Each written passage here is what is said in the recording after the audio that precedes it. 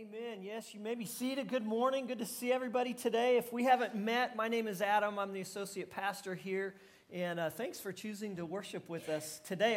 Before we jump into the message, I want to share a couple of celebrations with you, a couple of praise Gods with you. First of all, last week we ended our Operation Christmas Child boxes, and you guys gave 95 boxes. And we are very thankful for that. So thank you. Those are going to be distributed to kids in need. And then we also had our pie auction last Sunday. Had a blast. Had a great time. Thank you, those of you who came. Those of you who donated. We had around 150 pies donated that we auctioned off last week, and the lobby was just filled with people. This was a fundraiser for our teens who are going to Nazarene Youth Conference next summer. And you guys raised about $4,400 for those teens. So that's a lot of money and a lot of calories, and they tasted so good, didn't they? So thank you for participating in that. Well, today we're actually wrapping up our series called Hurts, Habits, and Hang-Ups. And we've been going through this for the last 8 weeks. It's kind of based around a book called Life's Healing Choices by John Baker. This is the guy who started Celebrate Recovery. And so we've just been walking through that. And today we come to the final chapter before we start our Advent, our Christmas series next week. But let me ask you a question this morning. What do you think of when you think of recycling? There may be some of you, when you think of recycling, you think that is the answer for all of humanity. I recycle everything. And anybody who doesn't is an idiot and has no plan or hope for the human race, okay? That's maybe some of you. Some of you may be on the other end of the spectrum, and you might think, recycling is for tree-hugging hippies. I ain't doing that, right? Most of us are probably somewhere in between. But when you think about what does it even mean to recycle? Well, it kind of means to use again, doesn't it? To recycle means to use again. You put something into recycling, it gets repackaged or repurposed or broken down and kind of remade, and then that recycled material is used by someone else down the road. Well, the title of our last chapter today is Recycling Pain. Recycling pain. Now, when I first heard that phrase several years ago, it didn't make sense to me. But then I began to think about how God uses and wants to use pain in our lives. You see, first of all, He wants to use our pain to help bring transformation in our lives, right? He uses pain to accomplish things in us, sometimes that He can't accomplish any other way. So He wants to use our pain to make us more like Jesus and to bring transformation to our lives. But secondly, God wants to use our pain to help bring healing to somebody else. So recycling our pain doesn't mean that God wants to keep hammering us with it over and over. It means that once He uses it for good in our lives, He wants to use it in someone else's. Which brings us to our eighth and final healing choice, the sharing choice. Would you read it with me? Yield myself to God to be used to bring this good news to others, both by my example and by my words. So we're talking about recycling pain today, and one of the best, maybe the best example in Scripture that I can think of God recycling somebody's pain, God taking somebody's pain and using it for good to help someone else. It's the story of Joseph. And if you want to turn to Genesis 50, we're going to look at the end of Joseph's story. I need to summarize his story before we get here. This is more summary than I usually like to give, okay? So I'm going to ask you to stay with me. But the reason I'm doing this is I want us to feel the weight of a statement that Joseph is going to end up making in these verses. And to do that, we need to put ourselves in his shoes, put ourselves in his story. A lot of you know his story, but I want us to review it, and some of you may not know it.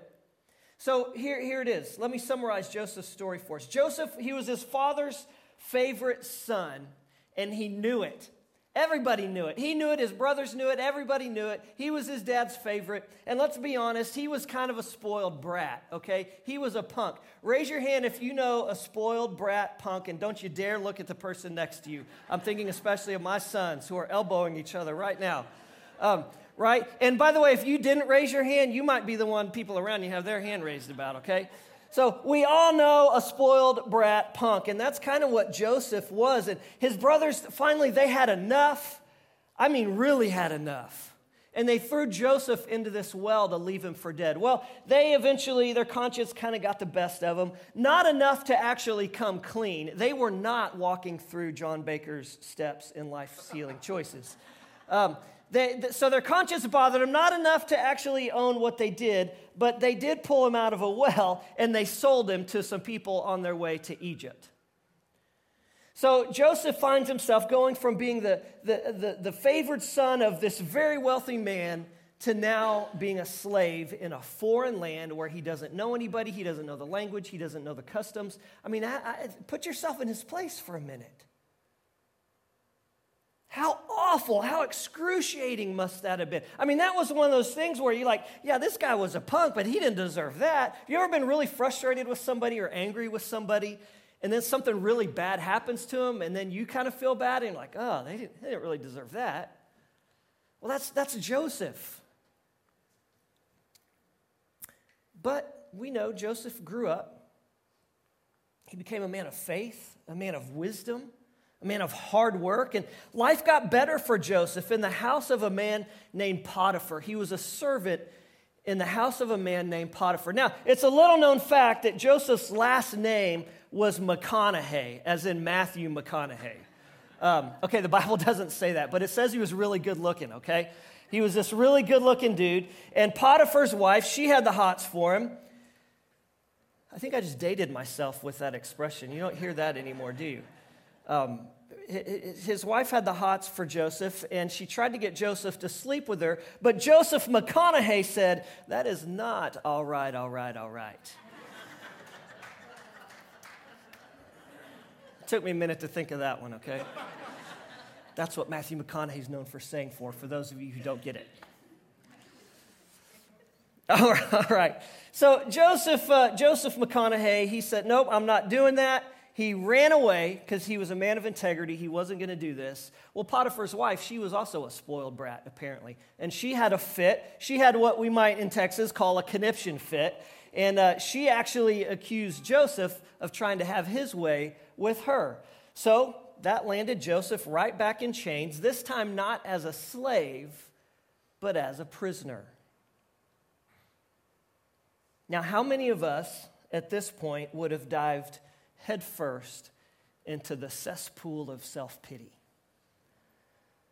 I can't say for sure that I wouldn't have. I don't know if you can say for sure that you wouldn't have. And Joseph was human, so I'm guessing he had some self-pity moments. But the key is Joseph didn't use, think about this. Think this incredible roller coaster that Joseph had been on, right? Really high highs, really low lows. Just every time when some of you can relate to this even, just when Joseph thought, okay, life's good, it gets ripped out from under him. And I know there had to be times sitting in that prison cell, probably chained to the wall, that Joseph wanted to just dive into self-pity. But here's the key. He didn't allow these circumstances that really were thrust upon him. You know, sometimes it's our own choices, right? Sometimes it's our own choices that rip the rug out from under ourselves. But this wasn't the case with Joseph, except for maybe the part where he was a brat in the beginning and his brothers had enough. But mostly, other people did this to him. But instead of using this as an excuse to turn from God, Joseph moved toward God. And he leaned into God and allowed God to carry him through these incredibly difficult circumstances that life kept throwing at him. And so God allows Joseph to foresee this great famine that was coming to the land of Egypt. And he develops this plan to help the empire prepare for it. And Pharaoh is so impressed that he elevates Joseph. He plucks Joseph out of this prison cell, and he makes him second in command over the entire Egyptian empire. He goes from a prisoner to basically being like the vice president, right? It's this incredible story. Well, meanwhile, in the middle of this famine, Joseph's brothers, they come to Egypt to buy some grain to take back home. And they find themselves standing right in front of the man who was in charge of this whole operation, none other than Joseph himself, the brother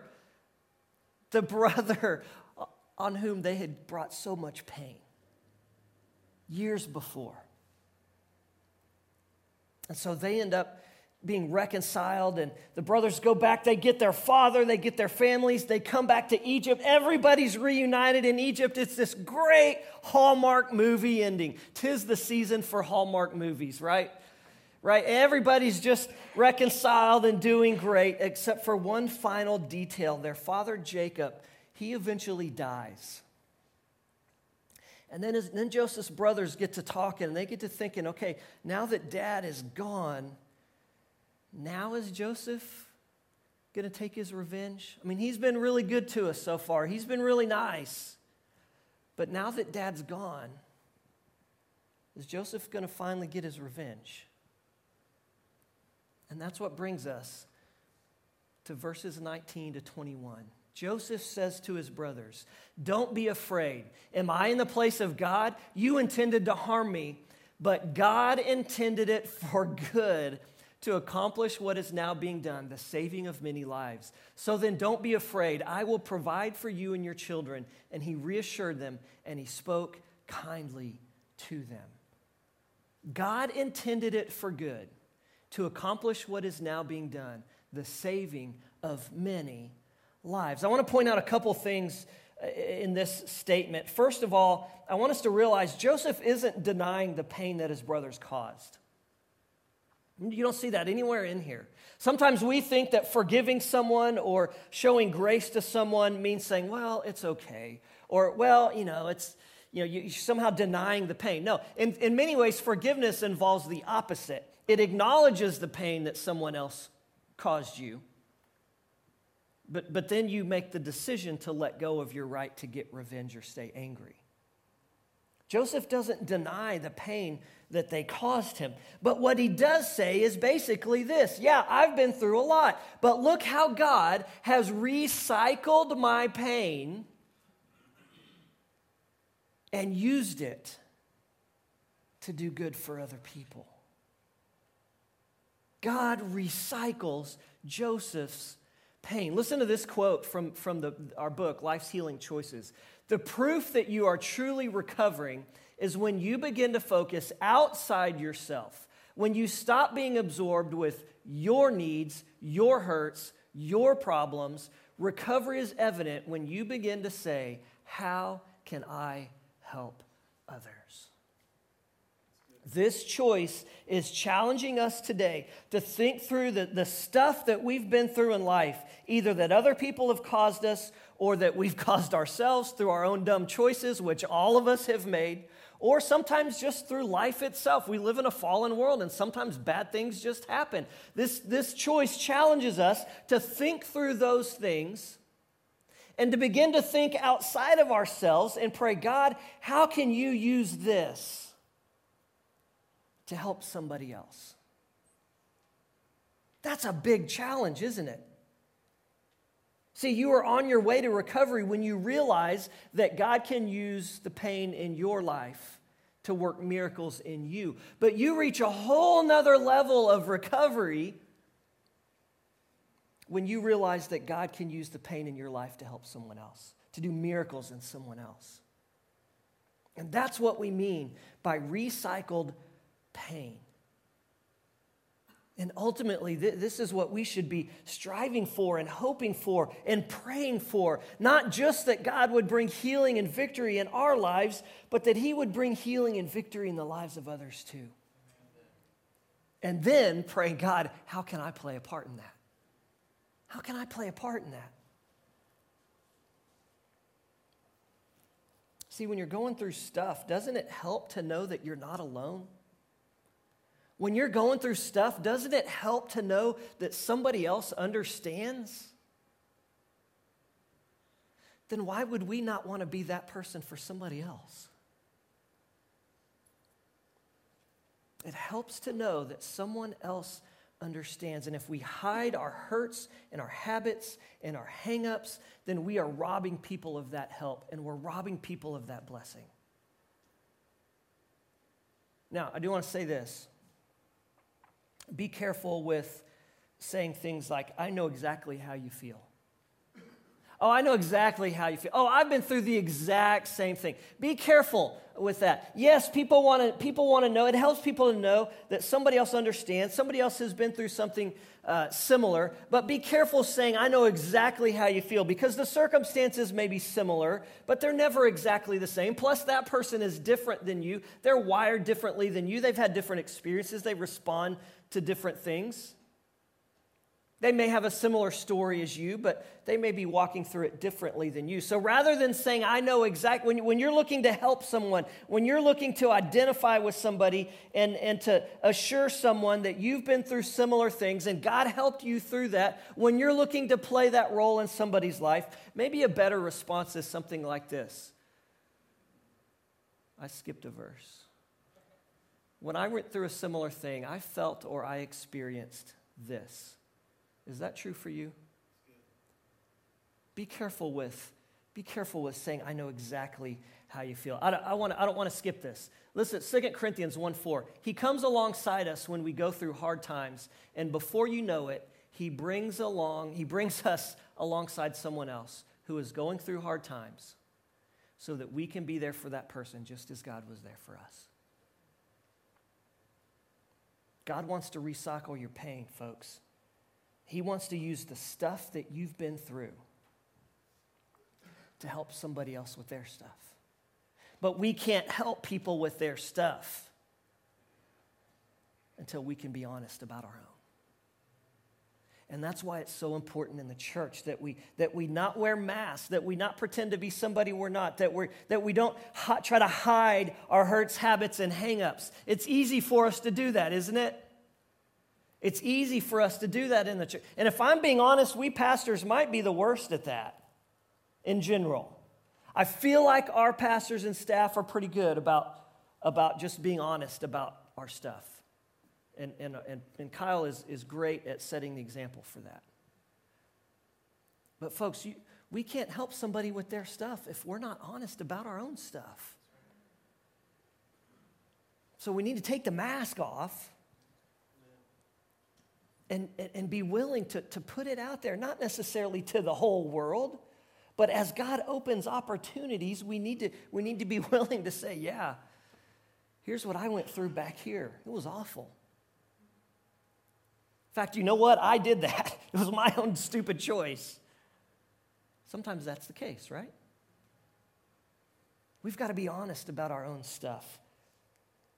So let me give you 5 practical ways to allow God to recycle your pain. The first 2 ways are really more kind of inner things that we need to do on the inside, okay? And then the other 3 things are things we can do on the outside. So 5 practical ways to allow God to recycle your pain. The first is be thankful. Be thankful. Now, there are certain things that a person might go through that I would have a really hard time telling them, you should be thankful that that happened to you. Okay, that's not what I'm saying. But can you at least be thankful to God for walking with you through that? Can you at least be thankful to God that He used that awful thing to draw you closer to Him? Or to work some kind of transformation in your life? Can you give God thanks for using your stuff to help somebody else, either in the past or in the present or even in the future? God, thank you for the ways that I believe you're going to use my stuff to help somebody else. Learn to be thankful Look for something, anything related to the stuff that you've been through that you can give God thanks for. Learn to be thankful. If not for the thing itself, then for how God has used it or for the fact that he's walked with you through that. Be thankful. Secondly, be real. Be real. We're just talking about this. Be real. I think there's two big reasons that we often want to wear a mask and kind of pretend like we have it all together and have just had a good life and haven't had a lot of stuff. I think there's two big reasons for that. One is pride. We don't want people to know that we messed up. We don't want people to know that this happened. This made me feel like damaged goods, and I don't want to feel like damaged goods, and I don't want other people to know that I feel like damaged goods. And so out of pride, I'm going to put on this mask, this front. Second big reason that I think we often wear a mask and hide our stuff is shame. We're ashamed of what we did back here. Or what somebody else did to us has somehow in Satan's twisted way caused us to feel shame, even though we didn't do it, this person did it. And we've talked about that in this series.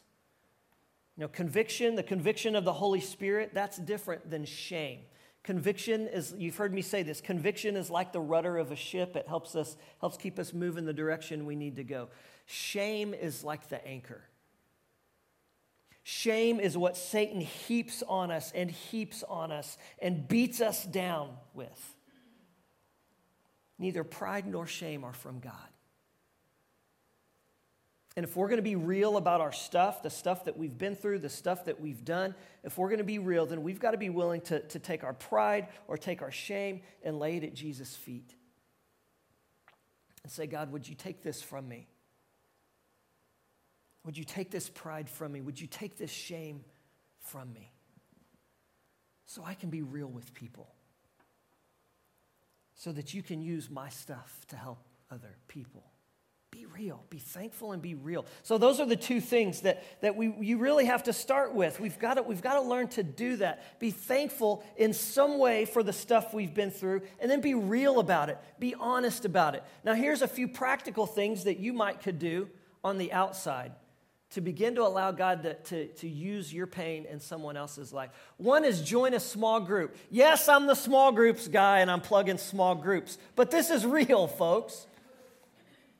I have a group that meets on Wednesday nights. We have a couple of people who joined my group this year who did not know each other before they joined that group. And just in the course of conversation, they both discovered that they both share a similar challenge in life. Now, I don't know if anything has or will come from that, but at the very least, they found out, hey, somebody else knows what it's like to deal with this. And they would not have discovered that, most likely, if they had not been in the same small group. So just being part of a small group where you can talk to people and you can learn about each other's lives, that can be a great way that God can use your stuff to help somebody else.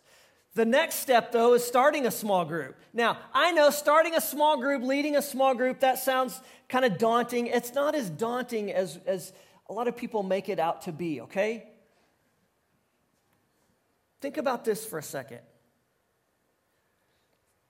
We have a widows group that meets the first Friday of every month. You know who started that widows group? A couple of widows who know what that pain is like and wanted to give God an opportunity to recycle their pain and help somebody else. Every January, from January to late April, early May, we have a divorce care group.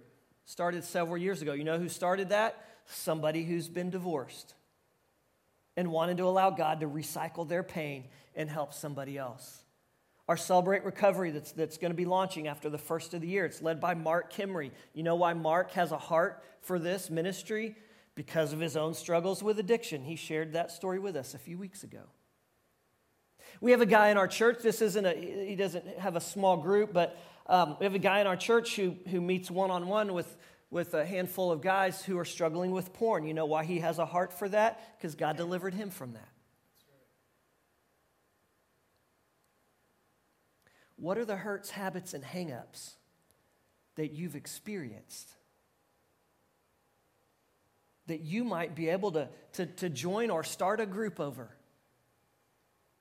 To look outside of yourself, outside of your own pride or your own shame or whatever it is, and say, okay, I know there are other people out here who have struggled or are struggling with this same thing. And I want to allow God to recycle my stuff that I've been through so I can help others. Join a small group. Start a small group. Maybe just learn to tell your story. Tell your story. Don't hide it. Tell your story. Take a minute. I want you to think of something that you've endured in life.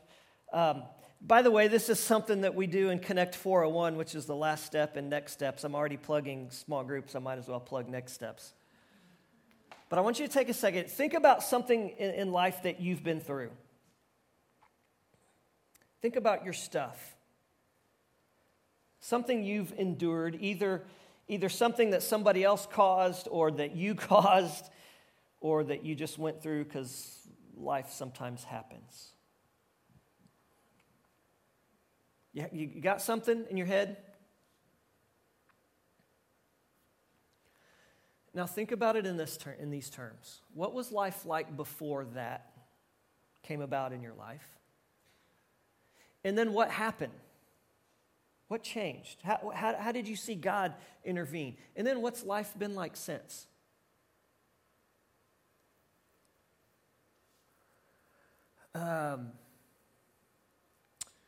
My spouse and I just couldn't see eye to eye. We didn't see any possible way that this marriage was going to make it. But we turned to God. We got some counseling. We learned to forgive each other. And now we have the best marriage I can ever imagine happening. Right? That could be an example. I was addicted. That thing had control over me. I had no idea how I was ever going to break free from it. But then I asked for help, and I turned to God, and He set me free. And let me tell you, I know a freedom now that I never thought was possible. I was so selfish. I didn't have a care for anybody else in this world. And then this happened in my life, and God used that to get my attention and to show me that He really does love me and have a plan for me. And let me tell you, my life now is lived for Jesus and other people.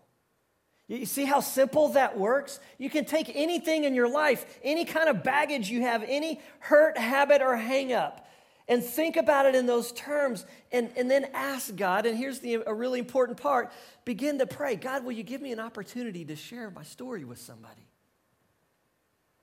Don't make it long. Nobody wants to listen for an hour to your story, okay? No offense. Amen. It's the first amen I think I've heard today.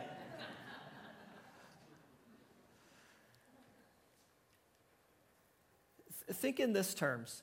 If you only had the time that you have with the cashier at the grocery store, how would you share your story or a story from your life in these terms? Keep it short. And then look for and pray for opportunities to share it. You never know how God might want to use your story, even in the briefest encounter, to plant a seed of hope in somebody else's life. Learn to tell your story and don't be afraid to tell your story. So, be thankful, be real, join a small group, maybe start a small group, learn to tell your story. That's not an exhaustive list. I'm just trying to prime the pump and get you thinking, okay, what are some ways that I can allow God to recycle my pain? To recycle the stuff that I've endured in life. How might God want to use you? And so as the band comes, here's what I want to close with. This is Thanksgiving week, obviously. And we're pretty good at thanking God for the good things in life, right? I thank God for my family. I thank God for the house. Thank God for the amazing pastors and staff at my church. Amen. I wondered if that would get an amen or if it would get more laughs. I'm glad there was at least one amen. We're pretty good about thanking God for the good things in our lives, right? What if today we said, God, thank you for the bad stuff I've been through in life. It was hard. It was painful. I don't ever want to go through that stuff again. But thank you for walking with me through it. Thank you for using it to draw me closer to you. Thank you for using it to bring about transformation in my life that wouldn't have happened any other way. What if we stopped today and thanked God for even the bad stuff in life? I'm not sure any of these other steps happen without this one. You willing to pray that prayer today? Would you take some time to be thankful this morning for the hard things? Would you begin to ask God, like Joseph, God, will you recycle my pain? Will you recycle my stuff? Will you show me how I can use it to help somebody else? Would you stand with us? As we sing, if you want to come pray this morning, if you want to pray for someone else, how about this? What if we came forward today? Again, part of thinking outside of ourselves is learning to pray for other people and not just ourselves. We've given you 7 opportunities in this series to come pray about your own stuff. What if today specifically we said, you know what? Will you come forward today and pray for somebody else's stuff? Do you know somebody who's going through something that you've been through? Would you come pray for them this morning? And would you pray, God, would you show me some practical way that I can recycle this and use this to make a difference in somebody else? Will you come pray for somebody other than yourself today? If you want Kyle or I to pray with you, we'll be happy to do that as well. But let's worship. Let's pray. Let's give God thanks.